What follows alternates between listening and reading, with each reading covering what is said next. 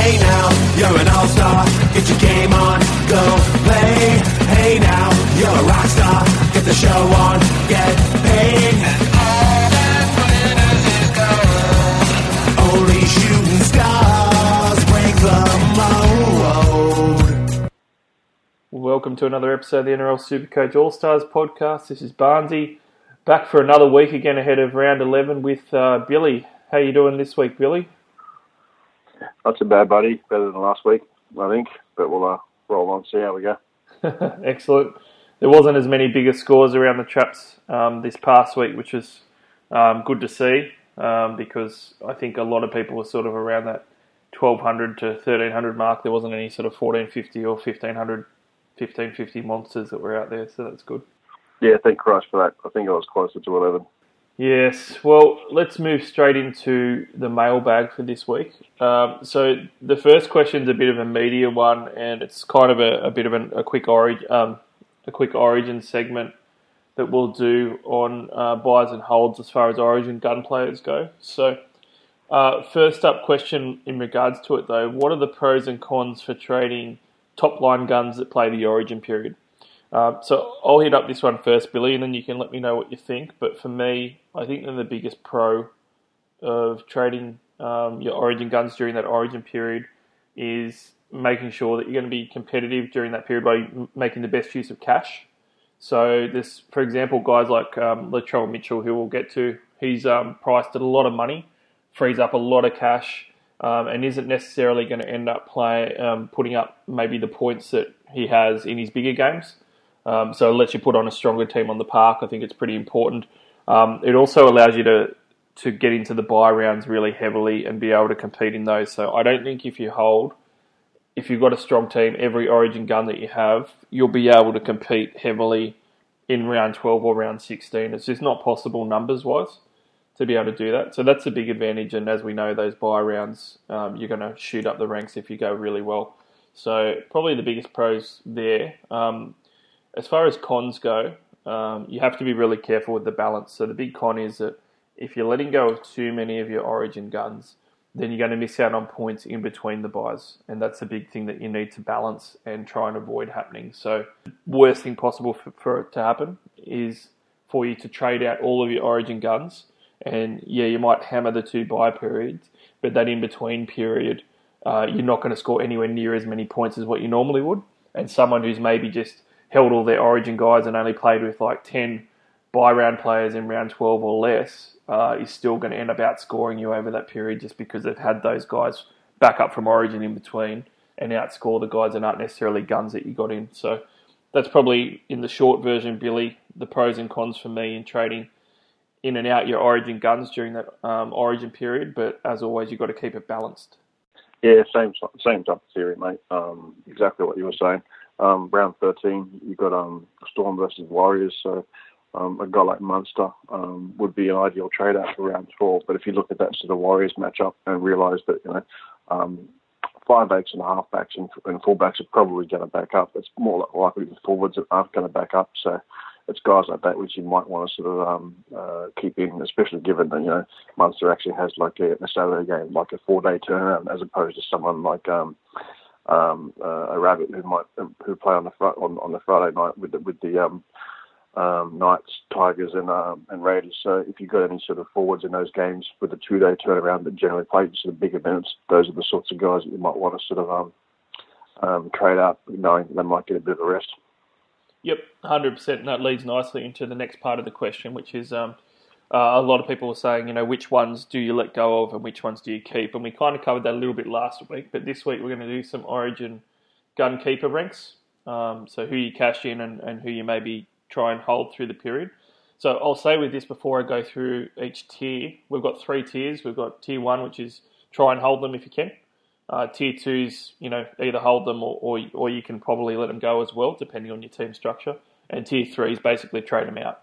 And with all of those, the thing to take into account, the first one is we're looking at guys who are scoring the most points because they're the most valuable. And you can keep it really simple and say, the guys that are going to be scoring the most points when they play, those are the guys that you want to have in your team and not get rid of. The guys that are the most consistent as well. The other thing in regards to it is how many games are they going to miss?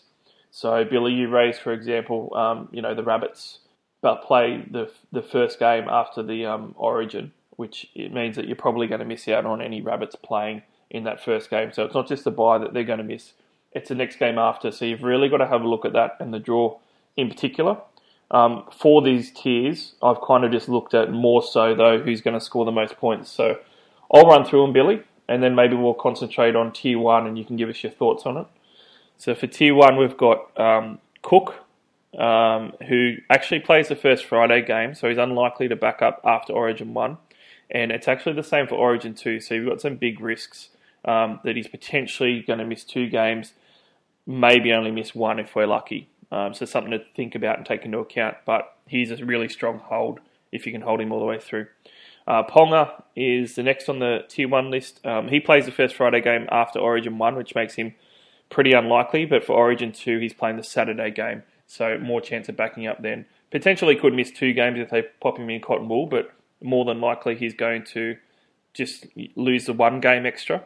And Teddy is probably the best of the tier 1 guys as far as maybe losing another game. So with both State of Origin 1 and State of Origin 2 backups afterwards, those rounds for Teddy, he's not playing in the first couple of games and he's playing not on the Friday. So there's a good chance that Teddy's going to be backing up and that's going to be fine for him. But Cook, Ponga and Teddy make up the tier 1 that we've put together. How do you feel about those guys as far as trying to hold them through?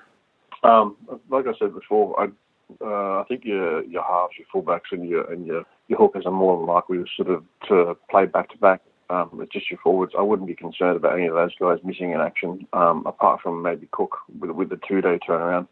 But with a guy like him, he's got you've got a soft draw between Origin, and the comparison between him and any other hooker is just so great that he would be one I would be willing to sort of risk and keep anyway.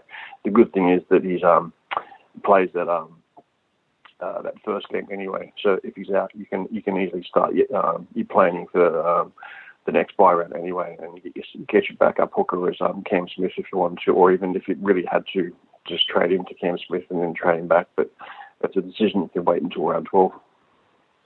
Yeah, definitely. And the other thing with Cook, Ponga and Teddy, and one of the other considerations that I make with these tiers as well, is that you also have to consider, because they are some of the best players in the game, how hard it is to get them back, because you're definitely going to want to get them back, won't you? And the problem is with these guys that when they cost $700,000 plus, and they're guys like Ponga's at $698,000 at the moment, and he's only got a 38 BE. He's only going up at the moment, and he's only scored below 81 points once in his last 7 outings. So he's very unlikely to be a lot cheaper. And what you find is later on, when you're trying to get that run home and you've only got 2 trades a week, it makes it really hard to get those expensive guys in. Yeah, a guy like Ponga I wouldn't really be dropping just because of that. Unless you're really concerned about him coming up against the Rabbits, and it might be the one game that he stifled a little bit. So that would mean around 12 bye, then coming up against the Rabbits 2 days after Origin. If I was going to sell anyone I absolutely had to, I'd probably move him on first before Cook, mate. But we just have a quick look at his draw after that. Round 14, who's he got there? He's got the Storm in round 14. So if I was going to sell anyone, it'd be Ponga out of that. Yep. No, I'd agree with that. I'm actually going to hold Cook, Ponga and Teddy myself. Teddy's the one with the least risk of missing a game, so that's a positive for him. But those 3 guys are 3 of the top point scorers too. Looking at that draw, I wasn't going to sell any of them, but I'm just very tempted to sort of sell Ponga now, missing that round 12, then have 2-day turnaround away at the Rabbits on a Friday night, and then having the Storm in Melbourne the week after that, and then having they've got the Broncos at home. Yeah, I'm going to disagree with you on that one, only because for me, you're going to want him when he's playing, and if he's one of the top players in the game, and there hasn't been anyone better since he's gone to fullback, he's been basically the number 1 player since he's gone to fullback. I just don't think that you can do without those points. I think if you're struggling to find, I think if Cody Walker doesn't get named for Origin, with his draw coming up and that round 12, I think he's a guy that could kill you the other way, not earning. So I reckon he would probably be a straight swap and a straight swap back. Yep, and I've made some assumptions with this tier 1 too. One of the assumptions was that Cody Walker isn't going to play Origin, just based on some of the predicted teams with the halves in place and stuff. So if Cody Walker plays, I'd probably have him close to tier 1 as well, just because he has been right up there battling out for the number 1 player spot as well. But with all those guys, I think it's pretty reasonable, Billy, for you to be able to hold 3 players through Origin. I don't think that you'd have to trade those guys. You must have other guys that most teams would be able to trade. Yeah, look, I think a good trade strategy for the bye would be to treat your team kind of like the Melbourne Storm. Just keep your spine and just move all your forwards around like pawns, and your backs just as high a base as possible, combined with a whole bunch of any type of rookie that sort of comes in for a couple of games now, and it'll be a cash out on the way through. Yep.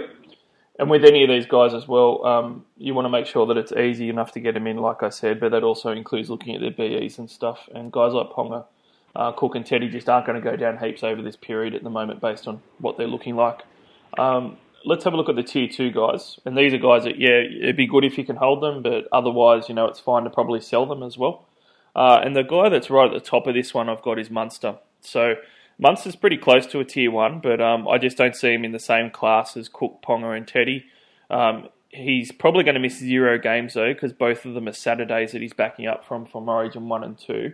So he's probably close to a tier 1 guy, but you probably can't keep him as well as Ponga and Teddy, being that they all sort of share the same position. And if you've got Walker as well, then I tend to think that Munster, out of the 4 of those guys, is a guy that I would trade out to get back in later. He's probably also got more 40-point games in him than some of those other guys do as well, Billy. Yeah, I'm just concerned about that Warriors game round 13 and then having the Knights at home. I just think he's got a decent kind of draw coming up. I think it was around 6 or 7 weeks ago when we did the draw analysis, one of the points I made was Storm and Chooks guys pretty much had a hot and cold draw for the first 12 rounds, and then after round 12 they really, really opened up. So round 13 was the guy to buy Storm players, not be selling them. So if there was one or two players to actually hold between over Origin, I would try to hold Munster and Teddy for sure. I'd be getting rid of Ponga.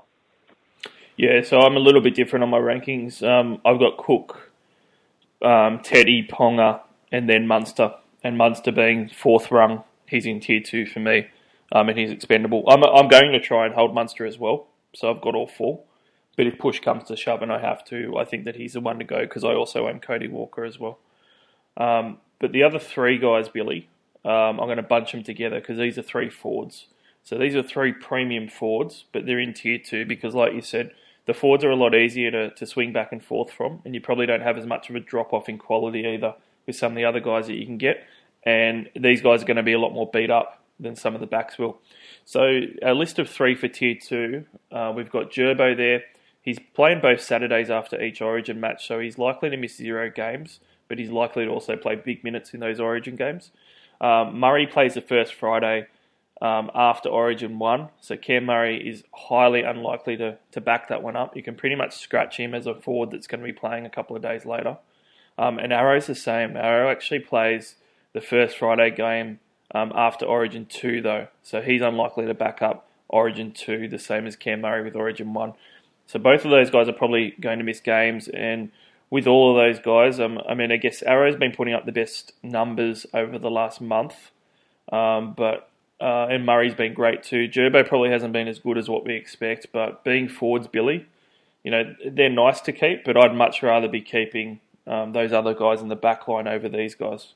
The only thing I disagree there is you can probably weigh on this one. How much time off does a bench forward need? It's not like Murray's going to be starting Origin. So how many minutes do you think he needs in order to be rested 2 days later? I reckon that there's no chance that he backs up 2 days later. A couple of reasons. One, even just being a forward debuting in Origin, it's going to be a really big deal for the kid, and he's still going to get 30 plus minutes. And at an Origin level, that's still going to be bruised and battered afterwards. And Wayne Bennett being Wayne Bennett, he's got a really big, versatile forward pack there. And I just don't think that he's going to need to risk playing Cam Murray on a Friday night when he's just played the Wednesday. Yeah, I think you're right. I forgot the Bennett factor. He's pretty much notorious for doing that. So, I have to agree with you. I'm not sure I'd be selling him, but Yeah, he's probably if he makes Origin, then yeah, he's potentially missing 1.5 2 games. So yeah, probably a good option to get to sell. Yeah, and it's not, again, guys, with the tiers, it's not about you have to sell these guys. These tier 2 guys, look, if you can keep them, it's great. It's just that when you're getting down to, say, a Cam Murray, you've already got potentially 6 or 7 other Origin guys in front of him, and you just can't keep that many guys. So, I mean, if you've got Cook, Ponga, Teddy, Cody Walker, Munster, Gerbo, Arrow, Murray, Murray's probably near the bottom of that list. Maybe Arrow's there for some people, but again, if you're 6, 7, 8 players deep, Billy, they might be good to hold on paper, but you can't keep 6 or 7 Origin players going through if you want to compete in the buys.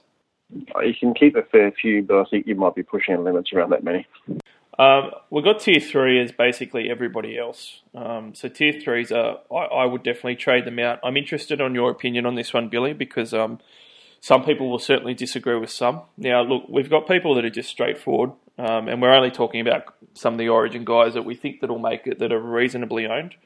But there's guys that aren't that popular, like Oates and Hunt, that'll be in the team, you're just going to have to sell those guys.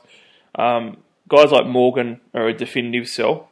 But the guys that are more heavily owned, that are a little bit more of a discussion, are probably going to be Latrell Mitchell and Angus Crichton. Now, I see Crichton as a definite sell because someone like Taumalolo is already doing better than him anyway and not playing Origin, so I think you've got upgrade options for him anyway.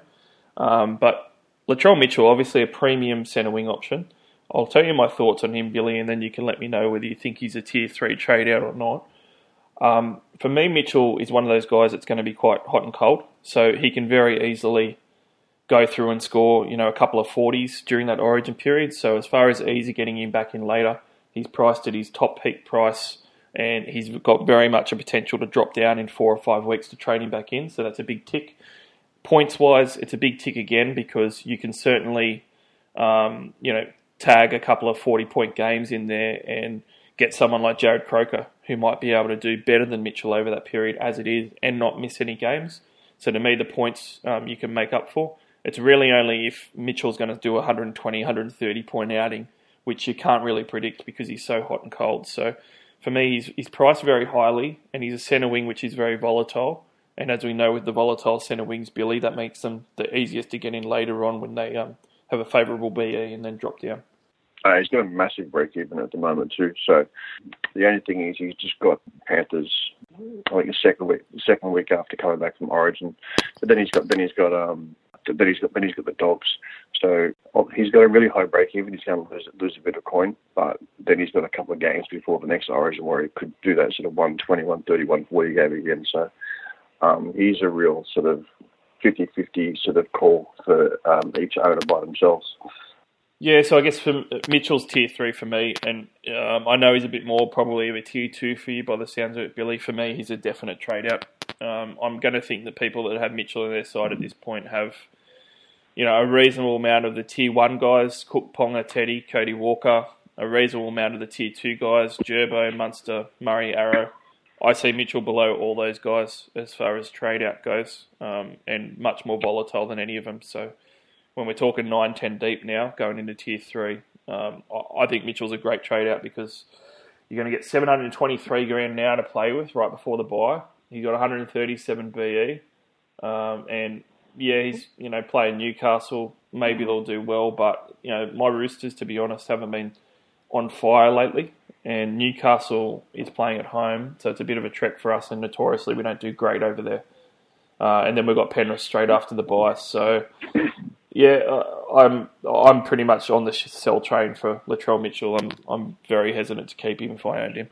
Would you do that for overall as well as head-to-head players, or would you have a different strategy for maybe a head-to-head? Look, I even think for head-to-head, I'd trade Mitchell at the moment. Because if I'm head-to-head, one of the things that I want to look at Origin period is playing the numbers a little bit. Even though I don't care about the buys, Latrell's, again, 723k, 137 BE. Take a punt that he's not going to do that well against Newcastle, at least not, over 70 or 60 points maybe. And then he's got the bye. And then during that Origin period, the other thing with guys like Latrell, and this is, not a stats thing, it's just sort of a feel thing. With Origin, Latrell's still a young guy. Even though he played Origin last year, he's got a bit of an experience. He's still pretty young, and you can see it in some of the games. Like, people call him lazy and stuff.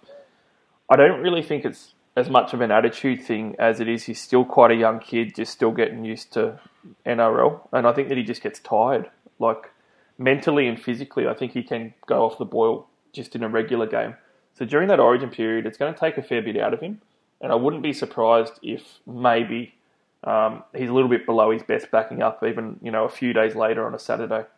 Yeah, I think the amount of coin that he's got in the bank for you too, you probably, if you sold him, you could probably split that pretty well and make up that value elsewhere. So, yeah, good point. I think either or you could probably sell him. If you got a decent head-to-head opponent coming up and you can easily cover it though, you probably don't have to. You can hold off and then use him for that Dogs game later on. So, pros and cons for each.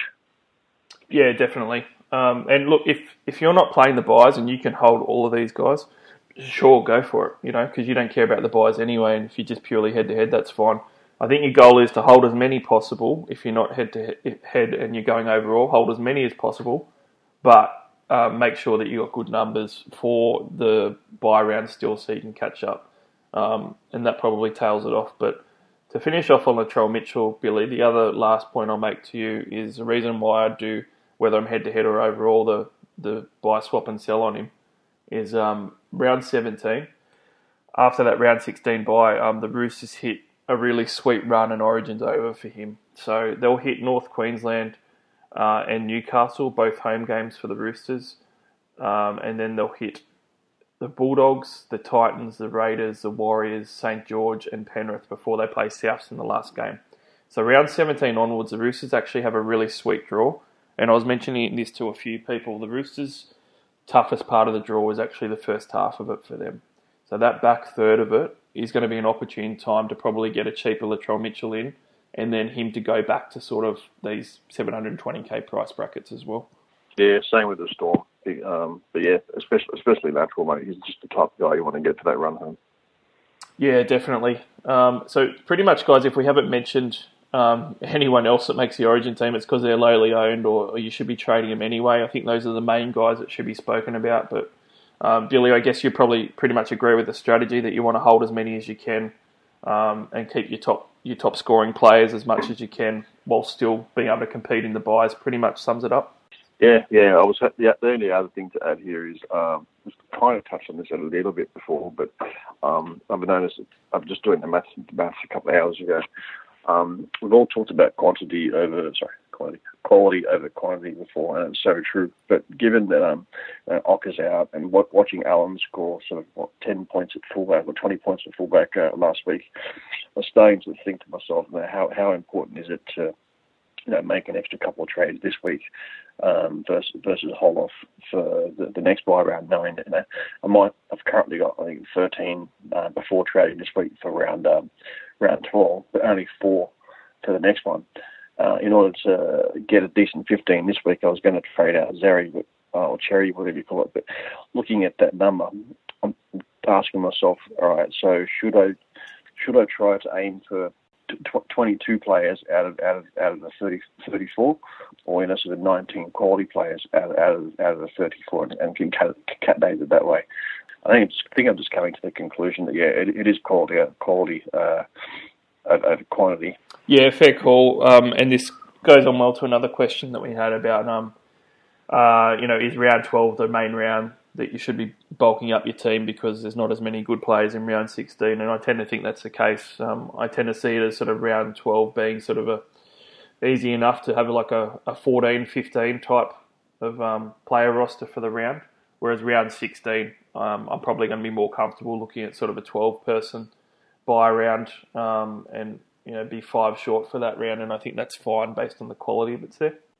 Yeah, just be careful how many people you let up with from one team in round 12, because if you find yourself having, just by looking at round 13, here we go, eels, for example. So if you've got, sort of 4 or 5 eels for round 12, thinking, all right, sweet, I'm pretty much solid there. Just remember, you're playing against a full-strength South team, and when you come to round 13, you're playing a full-strength Sharks team at home. So just because you've got an extra sort of 4 or 5 numbers for that round 12 bye, how well do you think guys like Gutherson are actually going to go versus South, and then away versus the Sharks? I mean, is it worth getting in players like that, or do you take a mulligan on someone like that and just go to like more of a, not a bum forward, but a guy like Fanua Blake, who's pumping out some decent numbers from 40 points. So I think you just need to be very careful about who you pick up and what their opponents are and what their turnarounds are. Yeah, so the draw comes into it as well.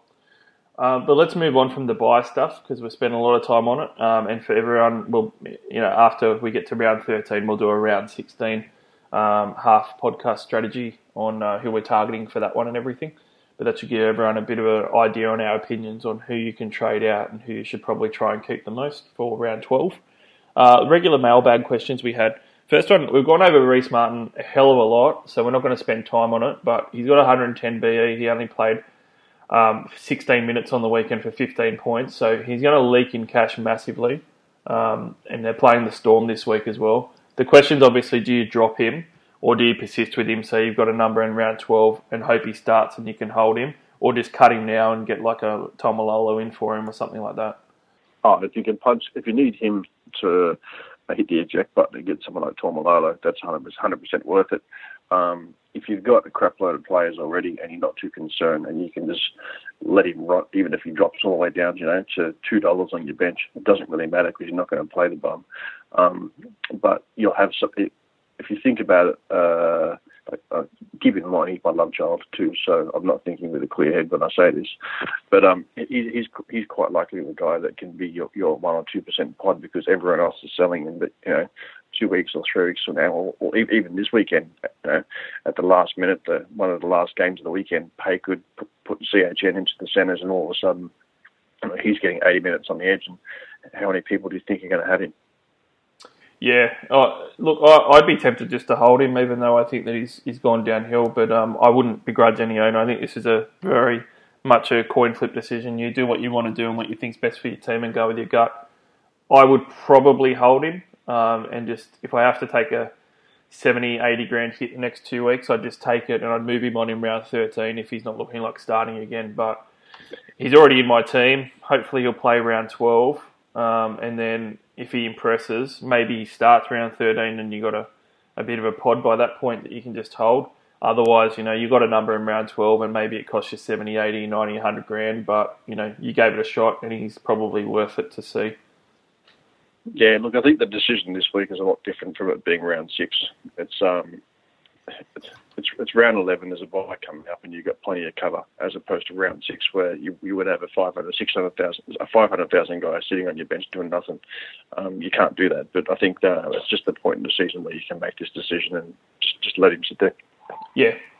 Equally as well, if you're a team that's already got like 15 bye players from round 12, and I've seen a few of them, and you're just so annoyed with Martin and you've got no gut sense or feeling that he's going to start again, and you just want to rid yourself of it, then that's the point where if I was your team, I would just go for it and just get another forward in, get a Tomalolo in, get a Fanua Blake in, get whatever, and just never look at his minutes or think about Reece Martin again, because you've got the numbers for 12 anyway, and you've decided that you don't even want to keep him. If he does start, then just neck him now before he actually drops some cash. So good arguments for both.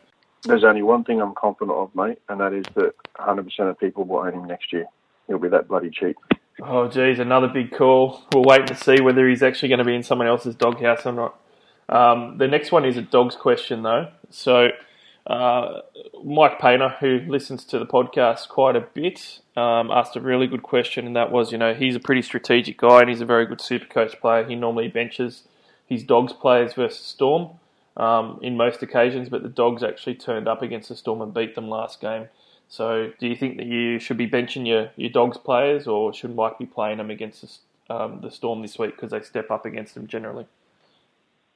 Well, I would have been benching Ocker this week. I don't think he would have gone over for a double again. But I wouldn't be benching a guy like Tolman or your middle forwards because Tolman makes 40 tackles per game. Doesn't matter who he's playing against. There would only be sort of guys that really punch out decent attack that I would be sort of that I would be not playing like a. If I had him, like you'd be concerned about playing someone like Adam Walker or an RTS. Versus Storm, but a guy like Reece Martin or Tolman or just playing in the middle, doing the big minute work, I wouldn't be concerned about them. The only one I might be slightly more concerned about would be CHN being an edgy.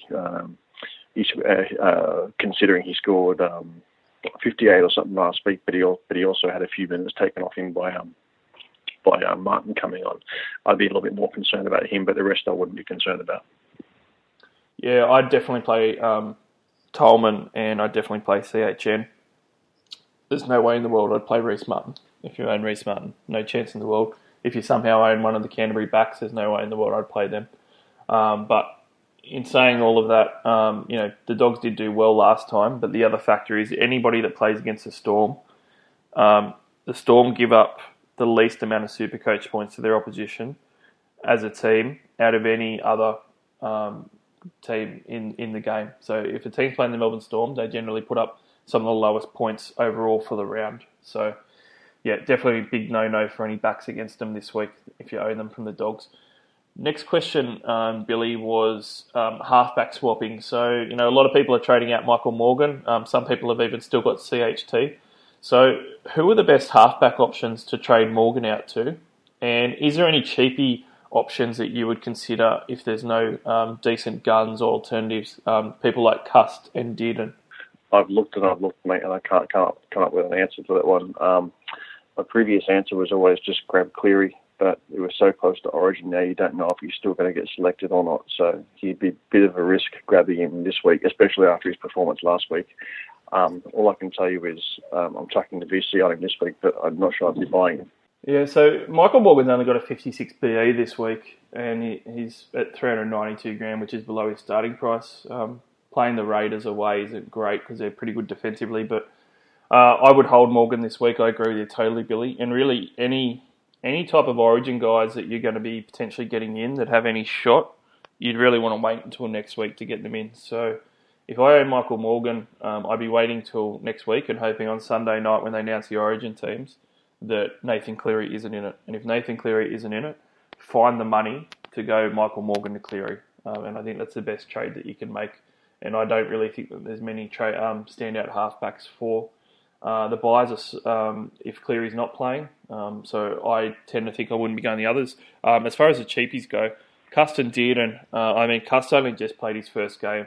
He looked good in real life, but, there's a lot of conjecture around how far away Daly Cherry Evans is. Obviously, he'll play Origin, but he'll return for the games after that. And they've got other options there as well. Cust has only played one game. He's not definitely going to hold that. Maybe after you watch him next week, if he's still got the spot and he looks really good, maybe he's a trade in then. But you'd want to see a couple of games from him first. As far as Dearden goes, Dearden obviously already had his rises. And look, me and you, Billy, both said last week that we weren't interested in him because he's just not putting up great numbers. He put up 23 points last week, and before that he had 39 and 33. He's just not putting up good enough numbers for me to probably consider him when he's not even going to play round 12 for us. Yeah, I wouldn't be worried about him at all, mate. The only two you might want to consider at this point is just watching Moses and Reynolds. If Reynolds is unlucky enough to miss Origin, especially if Walker misses, actually regardless of whether Walker misses or not, because if Walker's playing, you've got a full-strength Rabbits team versus the Eels. Reynolds will likely kick a few goals in that one. And if Walker's out, you can make a decision between Reynolds or Moses, knowing that Reynolds is going to get a lot more of the playmaking and potentially a few goals with a full-strength Rabbits team. Or you could go a pod like Moses, who will sort of drop enough this weekend. He'll have a slightly depleted Rabbits team to play against with Cook, potentially Walker and Murray out. So although the Rabbits will be really strong, but they will be a little bit depleted, so you don't know which one's going to turn up. So it could be a half-decent game for either of those halfbacks. Yeah, it could be a decent game for either of them. Both of them are over 500k and not setting the world on fire, though. So it's a real tough spot. I've said it all year, and I'll say it again. Cleary, to me, is the only real standout halfback that I want in my team. So I'd be praying that Cleary doesn't make it to the Origin team, and hopefully he doesn't. And then next week you just trade Cleary in, and I think that's the play. I wouldn't be stuffing around with any cheapies or guys like Dearden and stuff at this point. So let's... Yeah, I know. Just that Moses is just rocks the diamonds, though, and is slightly ahead of Cleary on average, surprisingly. So, but like you said, you've got to worry about the games after that. I think Cleary covers that around 13, 14, 15 pretty well. Yeah, and Cleary only dropped below Moses after last round. Before that, he was above him. Last round's 29 score killed his average. So, but yeah, hear what you say with Moses. He could be a bit of a shot in the dark pod, and he does play 12. Some other guys that are being asked about for some gambles for guys to get in for the bye. So Kotrick played in the centres on the weekend, and he looked quite good. And I've been saying to everybody with any of these guys like Nick Kotrick, you can't get them in this week. Just wait, because you need to see whether they're named in the Origin side on Sunday first. There's heavy mail that Nick Kotrick is going to get a shot at Origin. If he is, you're going to kill yourself when you get to round 12 and you don't have him because you wasted the trade on him. He did score 65 on the weekend, but the other little caveat I'll throw in there is that whilst he is playing centre now and going to have a better base, that is only one game at NRL level. The rest of the time when he's been on the wing, he hasn't scored well at all. So he's only 363k. I'd be watching him this week, Billy, and then he becomes an option as a trade-in next week potentially if he doesn't make Origin. Yeah, because if he, you would only be playing him for 1 week anyway. Even if he does kill it at centre 3/4, are you still going to play him over Nakora, Nickel Klokstad, CHM, those sort of Manu Mount, those second rowers who have that higher base?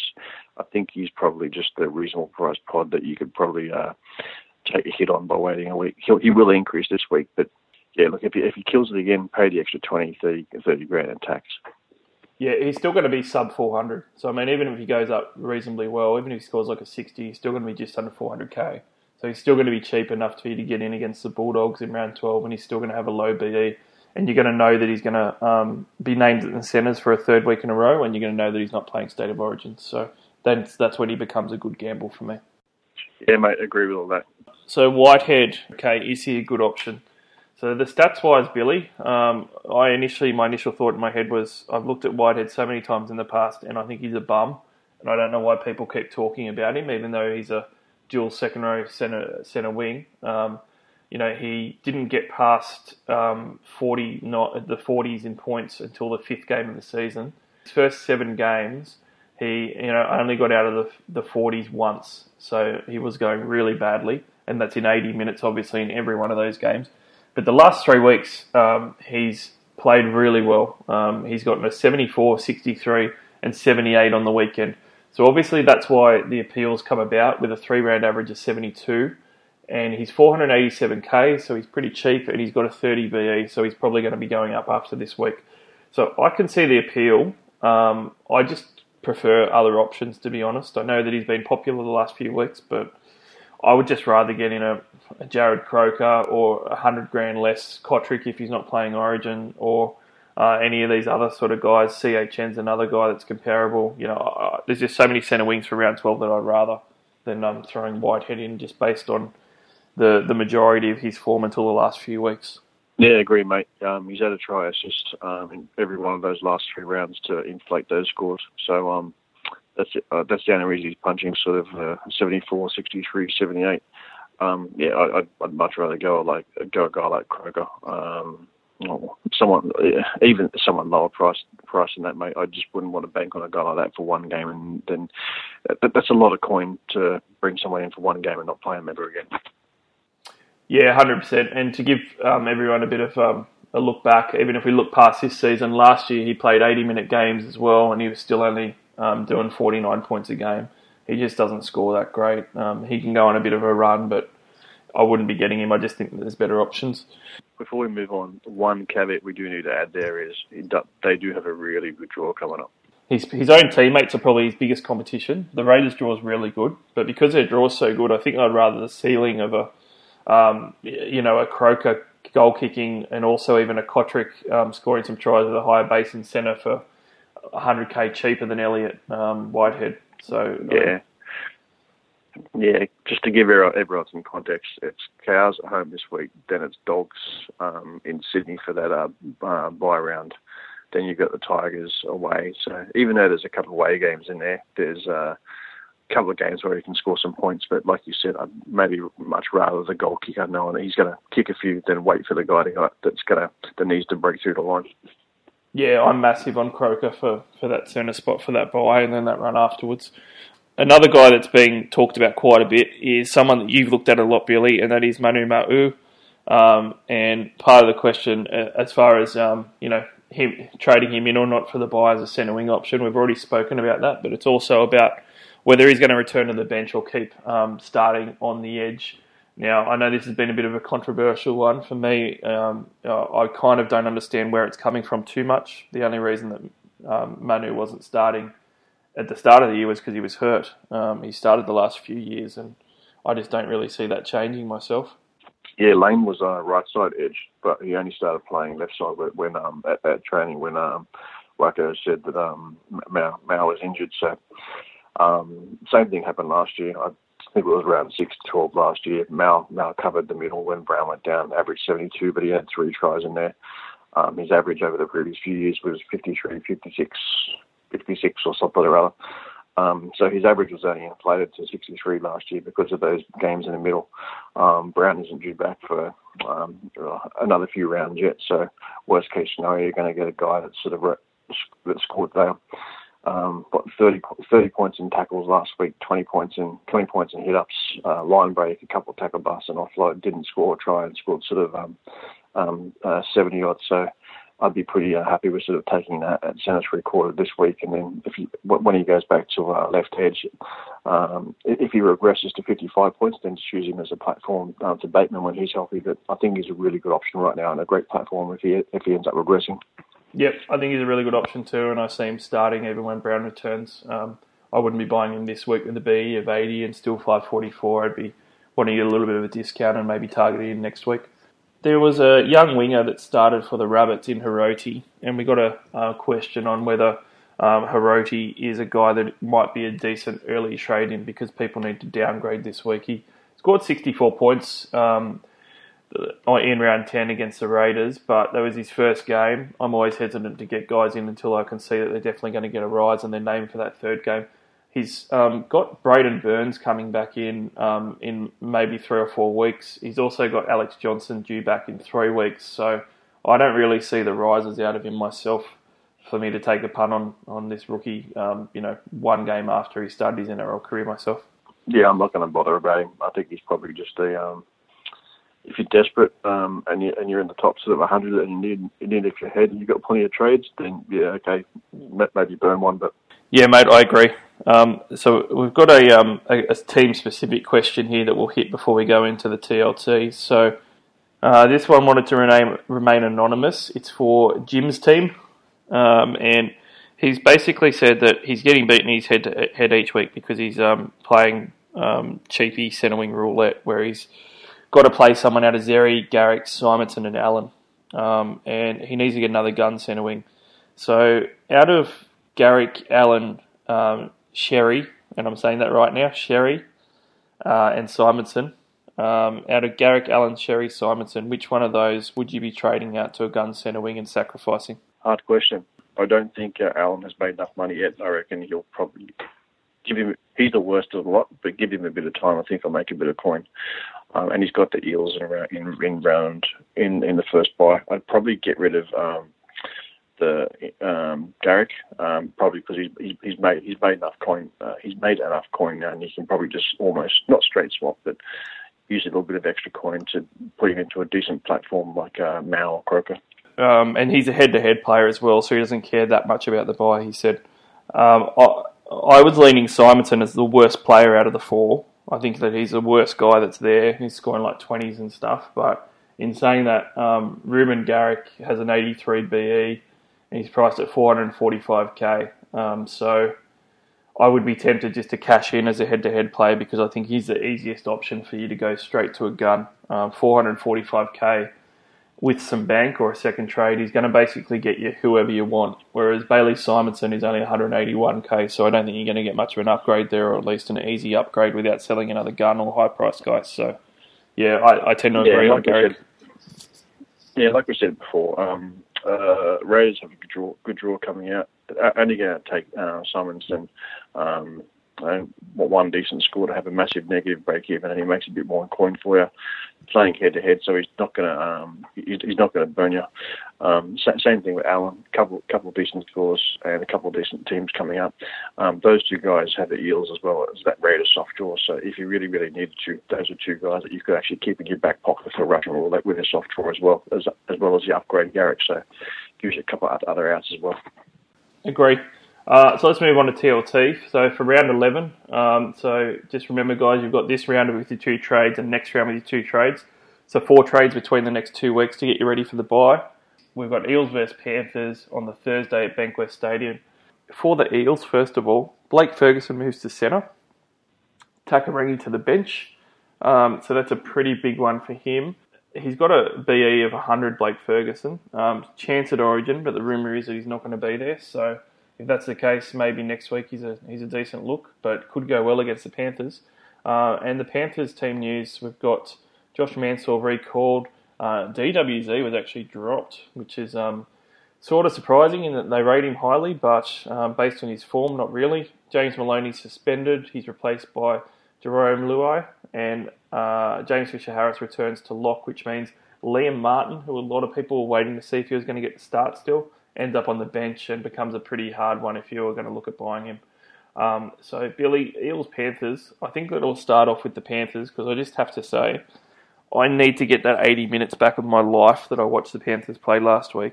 They were horrendous. I really thought that they were going to turn up last week and they just had nothing. It was really hard to watch. Yeah, I didn't see the game last week, but I read the Facebook updates, and they were that bad. I wanted to turn Facebook off. So, it must have been horrendous on the bloodshot eyes, mate. Oh, it was so bad, and the attack was just so terrible as well, and it was just dumb football. Mate, welcome to my life for the last 30 years. Well, they are playing your boys and the Eels, and we may as well start off with the VC and C options in this one because both the Eels and the Panthers have potentially been giving away quite a few points in the last month of football. Who do you see as your VC or even C options in this one, mate? This is easy. Cleary. Yeah, we'll both big on him last week, and he only scored 29 points. And I was actually quite surprised at the uproar where people were saying that they wanted to rage trade Cleary out when he, averaged, 70s in the 5-round average before that. I thought there was just sort of one bad game. Yeah, I know, but look, exactly what you said. Like he was averaging 70 before that, and he's been doing absolutely bugger all nothing.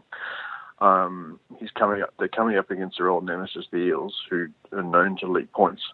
And when have you ever known a player to score 150 and then back it up with another 150? Mate, they all come from nowhere to score that 150. So if he's ever going to score one, that's probably the right conditions, the right time, and the fact that Maloney is out means he's going to get more of that fifth tackle option. So I reckon he rams a little bit more, and just getting rid of Maloney, I think, gives him a lot more potential to have that line back or try assist and really boost his points a bit. So I'd take him.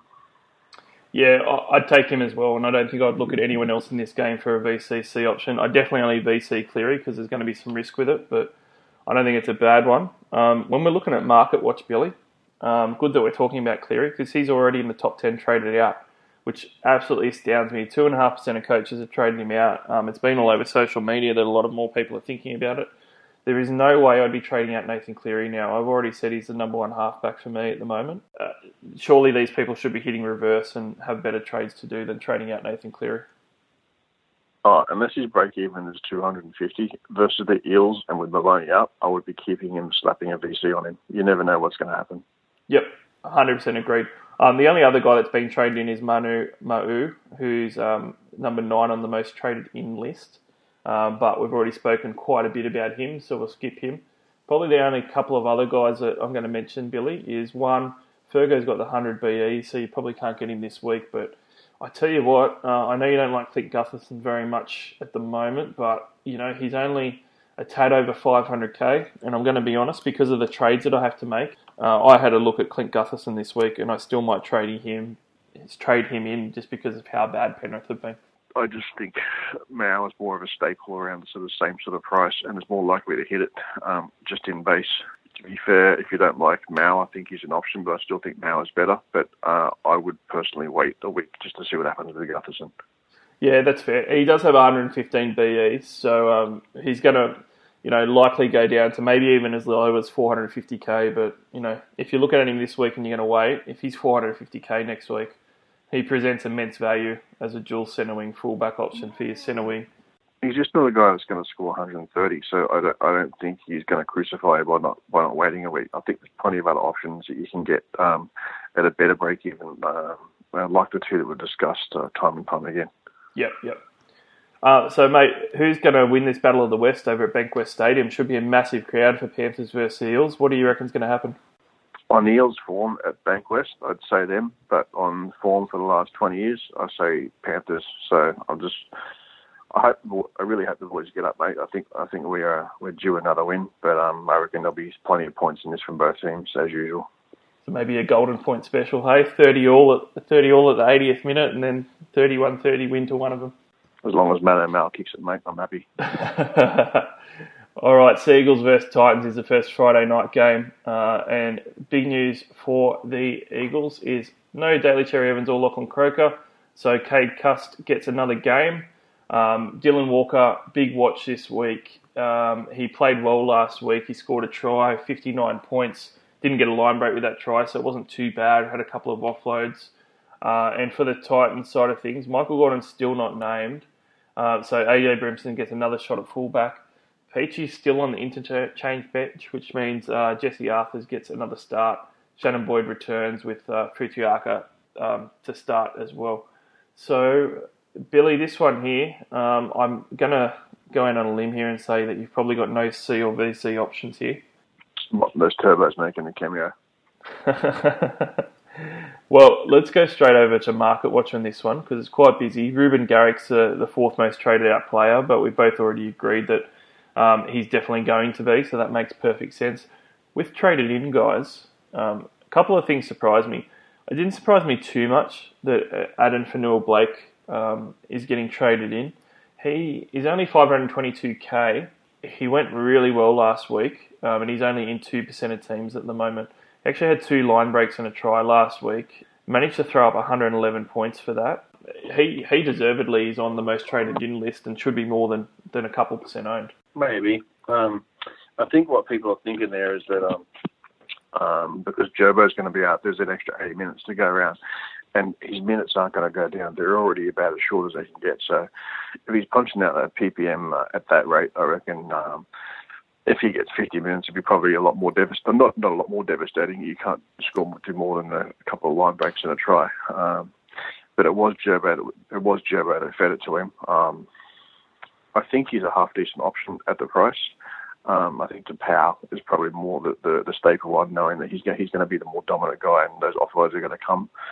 I'm not sold on him. If he was $100,000 cheaper, maybe, but look, he's not the worst. I just don't know what's going to happen with him. I don't know what sort of player is going to turn up.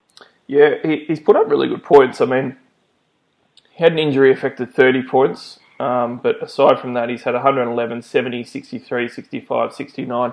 That all sounds really good, and against the Titans this week, it matches up really well for him to have a big game. Only problem is that he's already been suspended twice, and he's already been hurt as well a couple of times during games. So he's whether he's actually going to be playing every week is a bit of an issue. So I think that's the main big caveat for him. One of the other guys, Billy, I'll get your take on. The big surprise on Market Watch for me was that the second most traded in player was Dylan Walker. 6.4% of coaches have already traded in Dylan Walker, which is quite a significant amount. He just comes in second under Taumalolo. I'm really liking Dylan Walker for 313k, and he does play the Gold Coast this weekend, so he could go quite well. Yeah, you could do, but if you're getting Dylan Walker in, I wouldn't be getting rid of Ruben Garrick for him because the guy, correct me if I'm wrong, but don't they both play on the same side? No, Walker's next to Tafua. Is he? Okay, all right, that ruins that theory. I thought I saw him score on the right-hand side. Having two Sea Eagles in you wouldn't play both of them, would you? You'd only play the one. Look, mate, I'm going to take a mulligan on this one and just say, look, I would wait till next week at the very least. I've made a number of mistakes this year playing guys versus the Titans and versus Manly, thinking they're going to leak points, but Manly haven't been leaking points, and I don't think the Titans have been leaking as much as what they have in the past. I think they're a little bit better than what they have been, so I don't think this would be as high a scoring affair as you would think, and I would just sort of take a mulligan on this one and then wait for Walker and just cheer arrow on knowing that he's going to sort of get to the 70 minutes again and just watch his last game. I kind of get it getting him this week because I'm just going to go out on a limb and say we've said trade in about 7 players next week with your 2 trades, so I don't think you can wait on everybody, so I understand it, and I looked at it this week because I don't know if I'll be able to fit in Walker next week if I'm doing my trades then. So I think he's a fine trade because mainly a 313k, I don't think it's going to hurt you. If he doesn't go that great, you got that number for the round 12 buy, and you trade him out later, and you're probably going to make some money off it. I just owned him last year, I think it was. I was in a head-to-head comp, and someone bought it. Was it last year or the year before? I'm pretty sure it was last year. He scored a massive ton and absolutely crucified me. So I kind of thought, you know what? When he comes back down to earth, I'll grab him. So he came back down to earth a little bit, but then he just plummeted and did nothing for the rest of the year. So I'm just scared of getting a guy like that who produces nothing and then not playing the 1 week that he scores that big score. Yeah, fair enough. Not the greatest game here. There's a couple of little smokies, though, that I'm going to raise. A few people have been asking about Jesse Arthurs for the Titans. I couldn't go near him myself because that backline's still got Michael Gordon to come back into it. They also don't have Tyrone Peachy starting, who was a centre before, who could easily go back, and Philip Summy isn't there either. So I just think that there's too many guys that could take Jesse Arthur's spot. So do you agree with me on him because he's been getting a little bit of a groundswell amongst the community? No, I couldn't go near him, mate, for what you just said. Some guys you got to pick based on numbers, some guys you got to follow your heart, and some you just got to follow your gut with, and he doesn't really tick any of the boxes. Yeah, agreed. But another guy that is secretly very interesting, and I was a bit annoyed that in a couple of groups that we were in, he actually got brought up at the 11th hour before we made the podcast tonight because I didn't think anyone had noticed him. Supercoach Immortal Dale Copley. Now, I know he's been, I say that sarcastically, he's been a bum before in the past. He hasn't done very much at all. But very quietly this year, the last 2 games, he's got 82 and 50 points, which means he's got a 6 BE. And he's been averaging 60s across the 6 games that he started and played 80 minutes in the number 5 jersey, which was very surprising to me because he hasn't been that good before. He is scoring quite a few tries, but in round 5 and 6 he didn't score a try and he still got 69 and 54 points. The Titans actually have quite a good draw coming up with Manly, the Cows, and then the Broncos after Origin, and then they hit both the Warriors and Manly before another bye. So 390k is a little bit expensive for my taste, but as far as pods go, he's actually putting up the numbers, and if he holds that position, he's going to make a fair bit of money over the next month. Who raised that one? I actually raised it during one of our game threads on the weekend, and then everyone sort of laughed about it and thought I was joking, which I was, but I was also half serious. And then Simon Grunston actually mentioned it about an hour before he went to air tonight as well, and brought up his numbers and went, geez, I thought this guy was a bum, but look at the numbers he's putting up. 52 with a line break try, 58 with a line break try. Then it was 69 with a try assist, 54 with a try assist. Then he had a 50, which also included a line break try. But here's the clincher. Then versus the Bulldogs, then he scored 82 with 2 line break tries. His base is 20, 25. I think he's just gone on a run, and I just couldn't back him to bounce back. And a lot of that opposition was Souths, Warriors, Penrith, Newcastle, Tigers, Sharks, and Bulldogs. I can't do it. I understand what you're saying. I understand the apprehension, but You know, after 6 games, the guy has got an attack in every single game. He's put up the numbers. He's got a low BE, and despite that draw that you just read out, the draw that he's got coming up is even better than that. It's not playing any teams like Souths or even the Knights quality. That's not a bad draw at all for him. So I reckon he's a massive punt in the dark. He's got a 19 base, obviously, not very good, but in saying that, he hasn't scored below 50 points in the 6 games that he started in the number 5 jersey. So he is putting up the numbers. Just don't expect a massive score if he does a double. So I'm going to do my usual caveat here and mention Moneyball, which is my get out clause. It basically means I wouldn't put him in my team. However, I'm not going to bet against him, so it might be a Moneyball inclusion discount. He'd be a great Moneyball inclusion. I can't do it for $3.90. If he was like $2.50 to $2.80, I'd actually be getting him in, but I just think he's a little bit expensive. But you know, who knows what will happen. So Seagulls Titans, Billy. What do you reckon is going to happen? Who's winning? Seagulls, mate.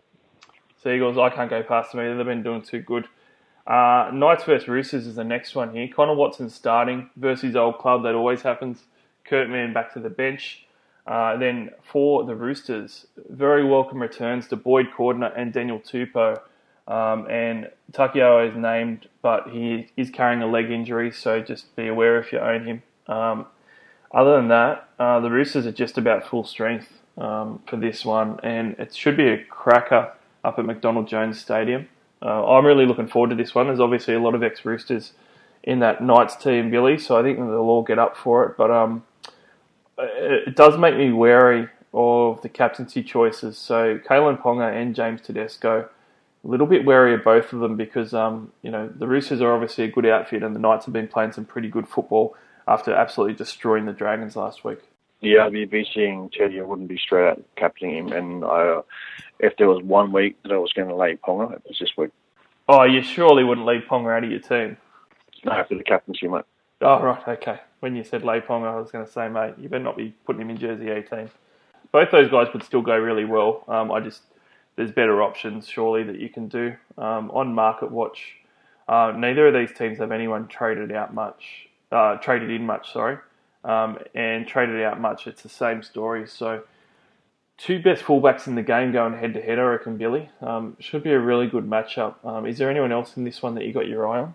I don't own him, but I'm kind of hoping praying Mitchell doesn't go ballistic. Just means he'll be a decent price when he comes back down to earth after the next bye. I've been really disappointed with Crichton lately. He just seems to not be visible on the field whatsoever. But you go and have a look at his scores, and all of a sudden they say most meters for the first half. Angus Crichton, high work rate, and he punches out a base of 60. And you think, where the hell did that come from? I'll be watching Crichton this week just to see how he performs and see whether he's a worthwhile pick up for the second half, because he's been kind of underwhelming of late, hasn't he? He has been, but I tell you what, I think he's been absolutely dudded lately. Like he had 78 points live in last week's game, and he downgraded to 59, which it shouldn't happen. And I think a lot of it was tackle breaks and stuff and things that he shouldn't have actually lost. So I actually think he's been dudded lately on his scores. I think he's been better than what his score suggests.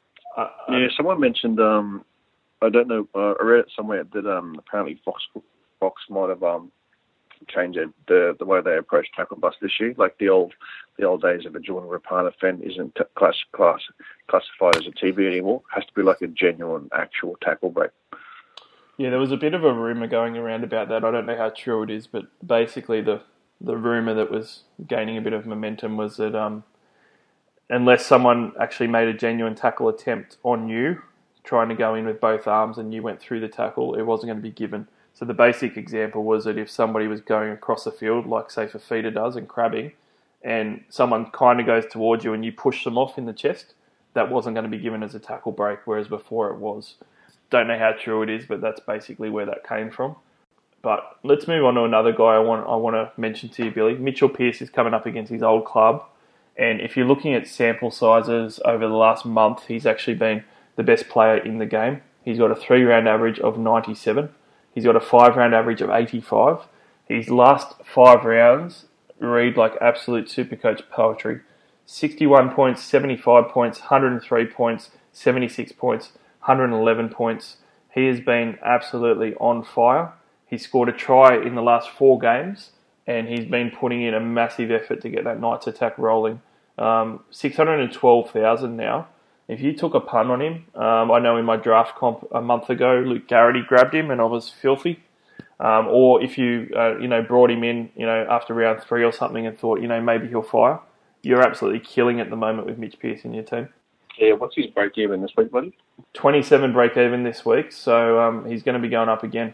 I reckon Roosters contain him this week, but just going back on that conversation we were having half an hour ago about best number 7 trading, you could do worse things than trade him in this week and just take a forward as an AE for that number 7. It's not like everyone's going to have a full 17 for around the first bye, so he might be the answer to that question that you raised earlier. Yeah, I was actually looking at him as a target for round 15 versus the Broncos, because if he's not in Origin, and you're assuming he's not at this stage, he plays round 16 against the Warriors, and round 15, 16 and 17 are 3 games in a row at home at McDonald Jones Stadium. So he's got the Broncos, Warriors and Bulldogs all at home, and that includes the Warriors in round 16 for the bye. So he's actually got a really nice draw there in the sweet spot for that bye, and then they've actually got a really nice finish to the year. So after the Roosters in round 18, they hit the Tigers, Manly, Para, Cowboys, Tigers, Titans and Penrith at the last game. So the Knights' run home looks really good. The thing that's thrown the spanner in the works is that even if he doesn't do well against the Roosters this week, he's still going to go up in money, and he's still got some big scores in his rolling average with 2 tons in his last 3 games. So I was expecting him to be pretty cheap for round 15 with the Broncos, hopefully 450 to 500. He's just not going to be that cheap, unfortunately. Kind of wish I had the money for him this week now, but you would have to play him. So yeah, I'd maybe just take the price hike and pick him up round 12. I think he's probably a really good option for them. Yeah, he's definitely going to be a pod option too. So definite watch this week. I reckon he goes well against his old club, but I don't think he puts a ton on him. Other than that, mate, I think the Roosters win, but I reckon this is going to be a hard-fought game, really good one. I reckon this might be a 24-18 style Roosters win. Yeah, we talk about momentum from time to time. It's a really big thing, and Knights are on a roll. They're inside the 8 now. They'll be pushing for a win, but your boys are the better team. But it's in the Knights' backyard, mate. Yep. Next game's Raiders versus Cows. So with this one, the big news is Hudson Young is starting, but Joseph Tapine is back on the bench. So the rumours that he was back in a couple of weeks have finally come to fruition. But I'm going to give a big shout out to Wilfred because Hudson Young's still starting, so we've still got an out there. And Tapine's on the bench and hopefully going to rotate through the middle. Now for the Cows, Ben Hampton's torn his bicep, so he's going to be out long term. That means Gideon Geller-Moseby comes in to the side, and he's probably going to be in long term and has some try scoring potential. Josh Maguire's named in the reserves and the extended bench, so he might be coming into the side. Any captaincy options at GIA Stadium or VC options that you like in this one? I was tossing up the idea of CNK before, but I don't think he's got a big enough score. So I'd left him out. If you own Croker though, I think he's the one. He's the one option to VC, unless you want to chuck a midweekend Sion Lolo. But I would much prefer to sort of wait for the old Cook versus the Tigers for that C option. Yeah, fair call. I thought about the C on Taumalolo. I think he's a definite option this week. But VC, I actually quite like Jared Croker. I know that he doesn't go that big that often, but he can do a 120-point score if the Raiders do towel out the Cowboys. And when he does, it's always at home, and it's always from the mid-season onwards. Yeah, very much so. So yeah, I really like that. But Nickel Clockstad's had a couple of lower scores of late, which has been unlike him. But I expect him to have a really good one against the Cows as well. I'm pretty sure that the Cows give up bulk Supercoach points to opposing fullbacks as well, Billy. I haven't checked the numbers on that one. Not historically, but potentially this year. Yep. And what do you think happens with Hudson Young? So he's still starting, but we've got Tapine on the bench. I'm thinking that Hudson Young's still getting 60 minutes. I don't know. When Bateman was playing middle, he was playing big minutes. But you've got what's his name there, the other Pom there now. So I don't know if he's got as big a motor. I doubt it. And Sticky generally rotates the middle guys for sort of 40, 45 minutes each, and has two 80-minute edges. So I'm kind of hoping that Hudson sort of sticks around for the bigger minutes, but he is the second string edge, so I'd be more confident of him getting bigger minutes than Mao going to the edge, but I don't know that he's going to be sticking around that long. Yeah, I reckon that he's going to be getting 60 plus myself. I think that he'll take a 20-minute hit, and Ryan Sutton's going to take a bit of a hit as well. Tapani's a pretty big body, and he needs to get his game time back up to get his fitness up. And he's been injured quite a bit, so I don't think that he's going to be playing huge minutes off the bat anyway. So it should be good news for round 12. And the good news for this week and next is that Young's still got low BEs, so he's only got a 7 BE this week. Still got a chance to maybe punch out a 50, and he's still going to have a low BE next week. So you're still going to make the money out of him across the next couple of weeks and have the round 12 cover, it looks like. Yeah, he played 80 minutes last week, and yeah, apart from Tapani's injury games, every edge pretty much played 80 minutes, it seems. Yeah, it's just a matter of how Sticky wants to get Tapani those minutes, I guess. I sort of thought that he'd take some off Sutton at 13 and maybe some on the edge in Hudson's spot, but maybe Hudson's earned his spot and they like him there for the time being, hopefully. Yeah, mate. Hopefully, he just sticks around for a couple of games. Get some bigger minutes for first bye round. Then you can just get rid of him. So I'm going for Raiders in a canter, mate. I think they're going to win by 18 points in this one. Yeah, I think Nichols clock Stad for a try and Croker to kick a few this week, I reckon, mate. Yep. Next one, we've got the Warriors versus the Broncos. Ignatius Parsi is suspended, so Adam Blair returns. Other than that, we've got Patrick Herbert still there after a massive score last week. For the Broncos, Tavita Pangai returns to the starting lineup. Had a huge, I think, 7 offloads last week. Thomas Flegler's back to the bench, but he was a sell a while ago. Other than that, the Broncos are unchanged, so the centre pairing of Staggs and Shibasaki's firming. So, Billy, in this one, it's a bit of a tough one for me to read. I sort of feel like the Broncos are hitting some form, have a bit of motivation, a little bit of momentum and confidence, but they are playing the Warriors over at Mount Smart, which might be a bit of a hard trek for them. Yeah, they're going to go over the ditch, mate, and the Warriors played well in Brisbane last time, so it doesn't matter where they play Brisbane, mate, they're going to step up, I would think anyway. I'd be scared to own any sort of Broncos player in this team apart from Haas, mate. I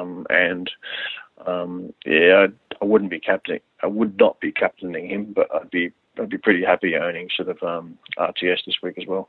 Yeah, RTS I'd be really happy to own this week. I think he's a VC option still.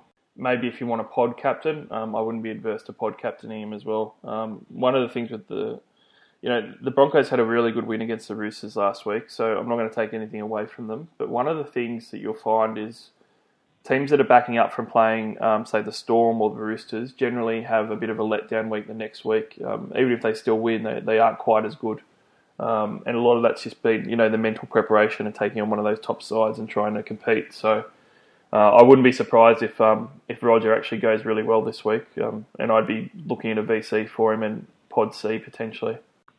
In the old days, I'd go a VC on him. I just don't think he's got any of those massive scores anymore. I'd be skipping him for the VC. I'd be more than happy to play him this week. But so the other guy that's a big talking point is Patrick Herbert.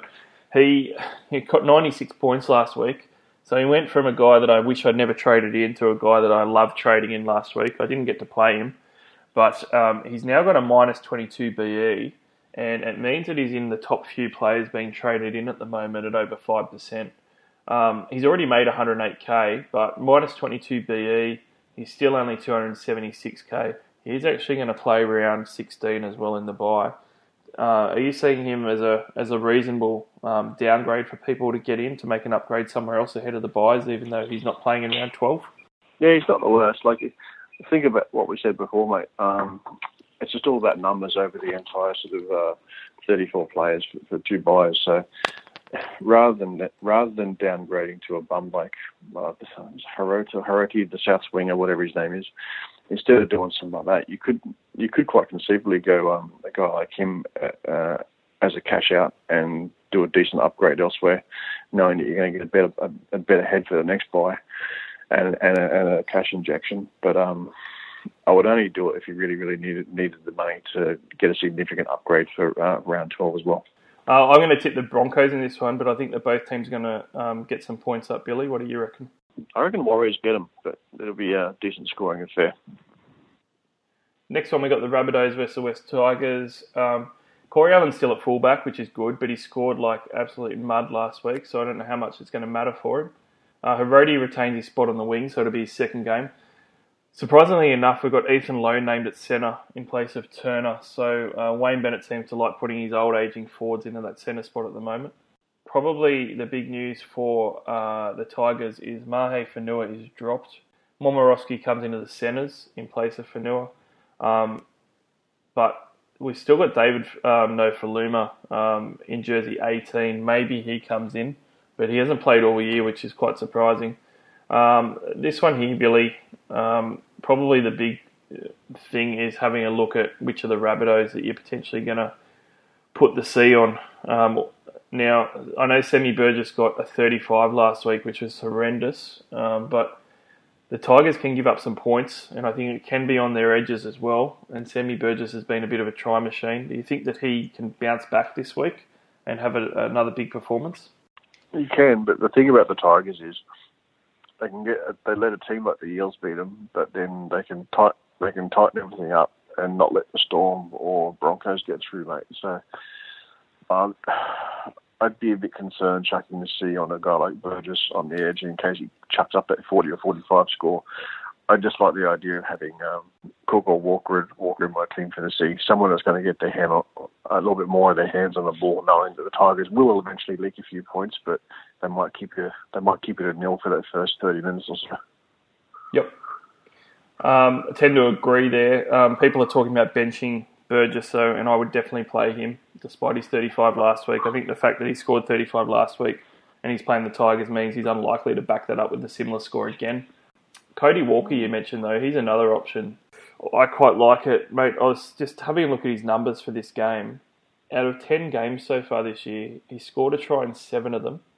And aside from round 1, he hasn't scored below 60s in any game that he's played all year. Yeah, I wasn't aware of that stat. The try one's the one that scares me. Yeah, look, it's the week to do it, isn't it? As a non-owner, I fear he's going to chuck up another 150. But also, as a non-owner, I don't want to get him knowing that his break-even is massive. He's potentially going to get a bench spot or any type of spot for Origin. And I just don't want to potentially risk getting a guy in the rest of the Tigers who can shut anyone out on their day. So I think he's if you've got him, pray for one last big score before you have to knock him out for a couple of weeks. I'm hoping he's not going to make the Origin team, and I don't actually think that he will. Little stat on Cody Walker for you, Billy, aside from those other ones. In the 3 games that he hasn't scored in the last 10, he's still averaged 70 points. I know. It just scares me watching him knowing that he's on 0 points for the first half and then he goes to 80, or is on, sort of 80 points in the first half, then goes to 85 by the end of the game. It's just those 5-point halves just concern me, but he just keeps producing. So it's one of those rhetorical questions, though. Do you get him? No, he's a 700k. Do you get him? No, he's 750k. It's got to stop at some point, but it just doesn't seem to be stopping. He's got 103 BE this week, but I think he's just the sort of guy that is going to break people's hearts and score like 105 points versus the Tigers. I know. It's an awesome draw too. I'm having a look at him for a serious C. He's a very good pot option. I think against the Tigers, I'm definitely going for a try for him. And there's a sports bet one for you. He's been playing $2.30 to $2.40 to score a try, anytime scorer. And he's done it the last 4 games straight and 5 out of his last 6. I'll tell you what, if you really were dead set on selling Martin, he's probably the one to get rid of for it. Oh, for sure. Cody, I mean, if you don't have Cody, I wouldn't trade him in for this game unless you're a head-to-head and you don't care about the Origin duty potentially. Wait until next Sunday to get the scoop on whether he's in the team or not. But if you own him, geez, you'd be salivating, and I'm definitely looking at the C for him. Obviously, some other guys in this one. Damien Cook is the other big C option, Billy. Wasn't as good last week, but we kind of expected that. The Raiders have very good defence, but he still scored 69 points. So when you say he wasn't as good, he wasn't as good as 146, 109 the weeks before, but 69 points in that Raiders game is a very, very good score.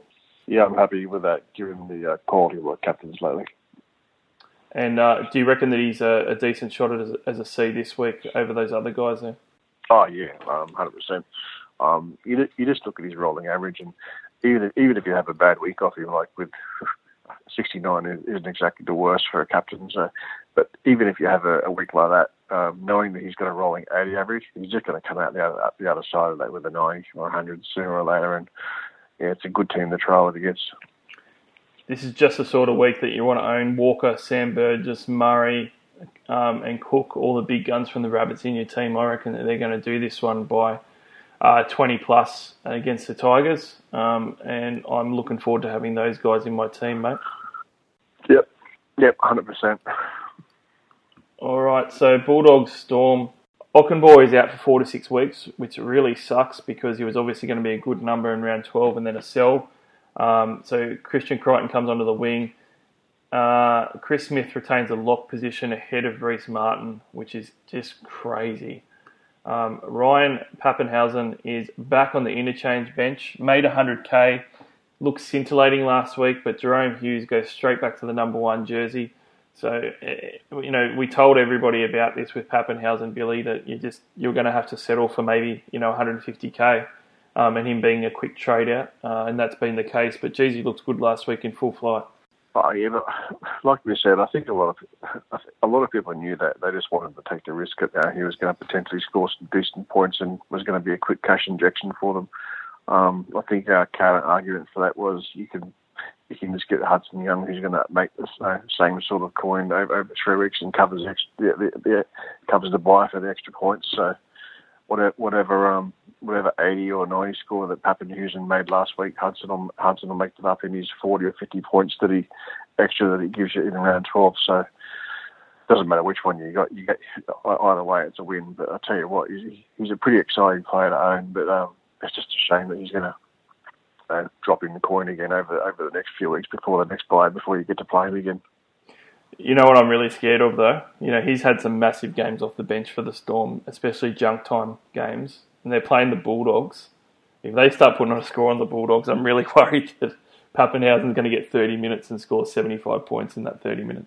Oh, yeah, but he's played another 3 games off the bench for 8, 10 and 7 or something or other, so 25% of the time he's gone crazy, the other 75% he's done nothing, so I wouldn't be too concerned about that. So sticking on the Storm, Cam Munster was pretty quiet on the weekend with a 45, so now he's sandwiched his 159 points in round 9 with a 46 and 48. The trend is that he has a big game this week and he's against the Bulldogs. He looks like a pretty good option, Billy, maybe as a pod C, potentially.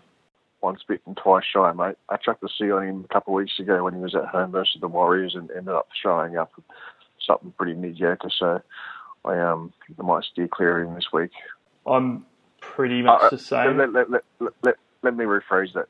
If you had an option, if you were going to pick an option in this game, he was 100% be the option. But I just think there's a couple of more staple guys like Cook who have attacking prowess, but that high base. Being tackle bots and runners in the middle versus teams that are just as abysmal. Yeah, fair enough. There's obviously Cam Smith potential to have a big game this week. From the Dogs side, there's really only CHN that we're hoping for, and I know that you mentioned he initially scored that 58 points last week. He actually got upgraded massive. He scored an extra 20-point upgrade to score in the high 70s last week. And looked really good again on his return. So I'm playing him every single week in my centre wing at the moment, including this week. I don't know how many people actually own him, but that right side attack, where so the Dogs' left side defence, I reckon this is the 1 week where really bounces back. Oh, Vunivalu has been doing nothing all year, and the Dogs leak down that side. So yeah, Vuni might be an option down that side. But, even though he's cheap as chips, he's just been so bad, I couldn't look at him. Even for, I might look at him as a quick round 16 downgrade if he's only 220 grand or something. But, yeah, he might go well this week. You might be right. Apart from that, though, there's not too much in this game. Do you think that the Bulldogs that beat the Storm last matchup turns up, or do you think that the Dogs get towed by a motivated Storm outfit that have been a bit underperforming lately? I reckon the Dogs get towed up, and that right side does a bit of damage. Probably more so the right edge, second row. Fair call. Jaden Okaball's the most traded out player, but with good reason at almost 10%. You've got to get rid of him now. He's 4 to 6 weeks, almost 400k. He's made 225k. Got to get him out. And that's probably all on the market watch front. Aside from one thing that I want to mention with Pappenhausen, he's the 10th most traded in player at the moment, Philly, for this week. I know he went great last week. He's been named on the bench. He's still got a low break even, but geez, considering he's on the bench, I wouldn't be trading him in this week even with a low break even. I don't know what's going on there really.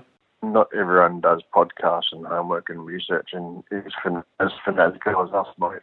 Lots of people do this just for a bit of fun, and it's just a bit of cash for them, so it's all good.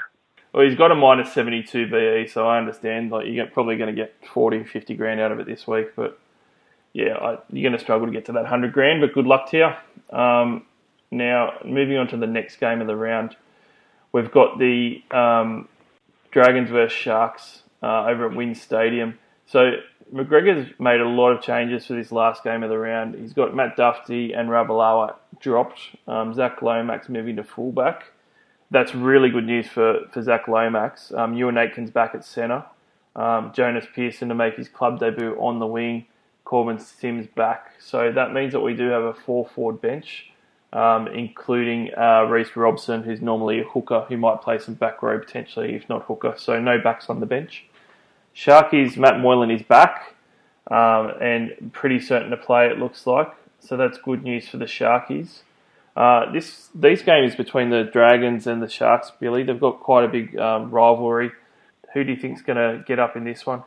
I have to say the Sharks, mate. The amount of changes and that the Dragons are going through at the moment. A lot of players playing the merry-go-round or out of position or trying something new. I just don't think they'll get it right the first week. I reckon they lose a couple more before they bounce back. So, I reckon the Sharks come back on this one, buddy. Yeah, it's a bit of a tough one to pick. I think it might be a Golden Point 17-16 affair, but both of these sides were awful last week. The Dragons getting absolutely flogged and the Sharks doing absolutely everything they could to lose to Manly with some terrible, terrible attack. So you'd hope that both of them bounce back for a good game.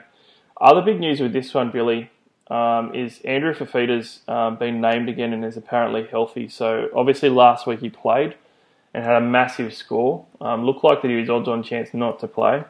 So those that held him have done well. He does have only a 73 BE this week and didn't drop too much cash. So I guess everybody's praying to the gods that he played last week and scored that 100 points. Yeah, I prefer him better when he's injured, mate. seems to turn up a bit more.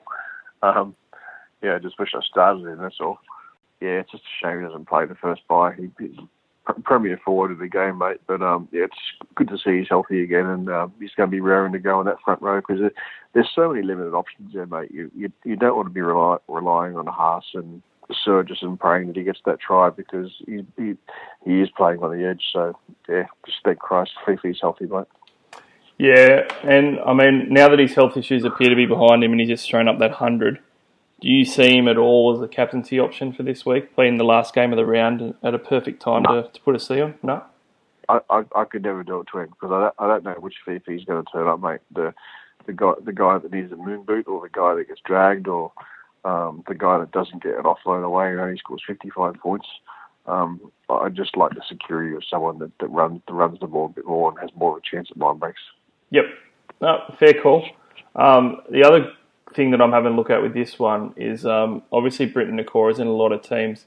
The Dragons' edges actually give up a lot of points. I think they're around the 4th or 5th most points on the edges. So Britton Nakora might end up having a big game this one, and I'm watching with interest for maybe a Hail Mary 100-point score at the end of the round from Britton Nakora, hopefully. I'm still waiting for the bloke outside in the talent, mate. He's dead set dropped more balls than, I don't know. I try to think of an analogy. But, mate, Nakora's a gun.